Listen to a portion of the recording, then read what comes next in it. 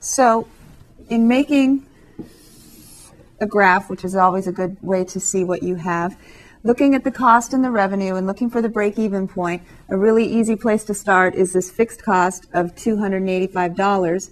Give yourself enough room to grow. 0 sales, it still costs you $285 because you went into the recording studio. And then we have a slope of $1.85 per CD it's costing you. So I'll just take a guess. It doesn't have to be accurate for what we're doing. Cost function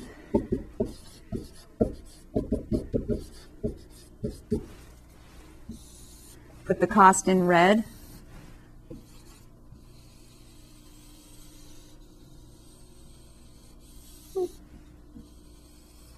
The revenue function is often going to start at the origin, because if you don't sell anything, you don't make any money.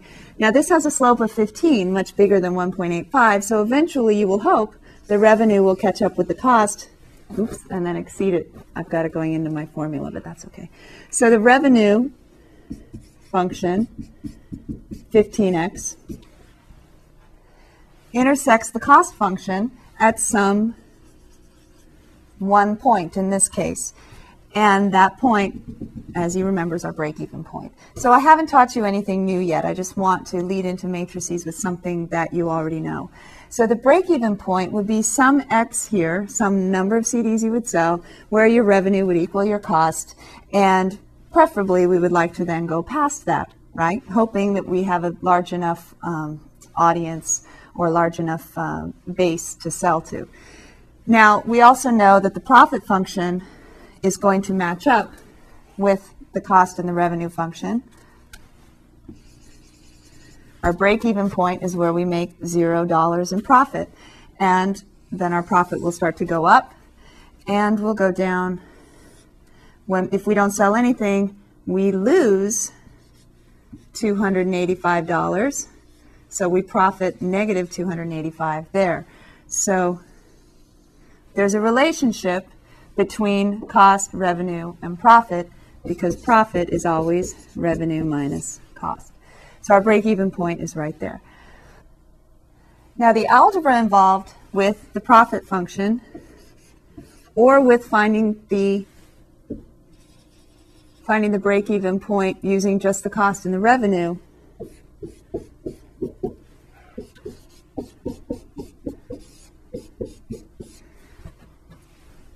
looks like this. P of x is revenue minus cost.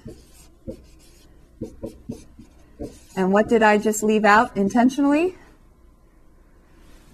Would the profit have a plus 1.85x? This is our cost per CD, right? So we should probably, not probably, we should make sure that we subtract the 1.85 by putting parentheses around our cost function.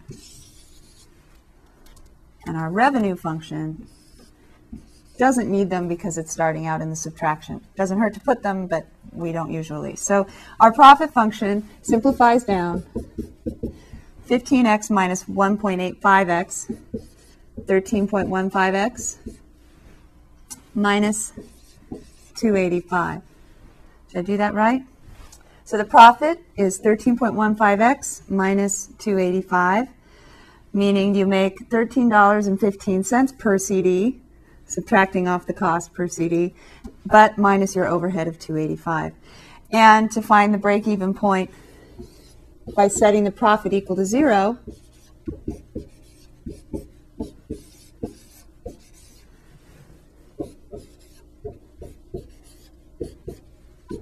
I'm going to add 285 to both sides, flip it over, and we're running out of room. X is 285 divided by 13.15 is the number of CDs you would need to sell in order to break even. And again, we would want to sell more than that. So round it up to the nearest CD. I'll let you figure that out, and then we'll come back. So you get X approximately equal to 21.673, which to the nearest CD, you always want to round up because you don't want to lose money, right? We are in business after all. 22 CDs would be the number you would need to sell in order to at least break even. So that's using profit function, revenue minus cost.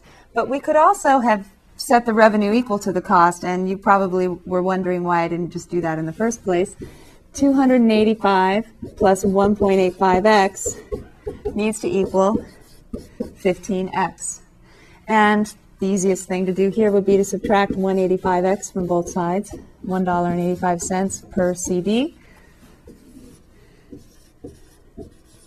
And again, there's that 13.15x. And so we get the same solution, approximately 22 CDs. The reason I like to show both ways is just to remind you of how the profit is related to the revenue, both graphically and algebraically, and we can see the relationship between revenue and cost graphically and algebraically. This point is an x-coordinate and a y-coordinate that the two functions have in common, the point of intersection.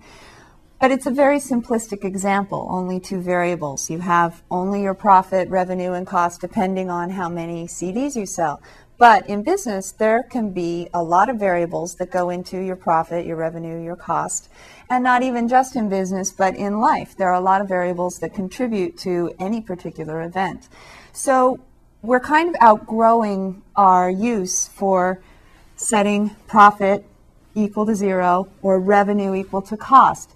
We need to move beyond that. And to do that, we need to think about more variables. For example, profit could depend upon not just how many CDs you sell, but also on how much money you put into advertising, or perhaps even how much money you put into your lawyers so that if you get sued, you can cover your losses.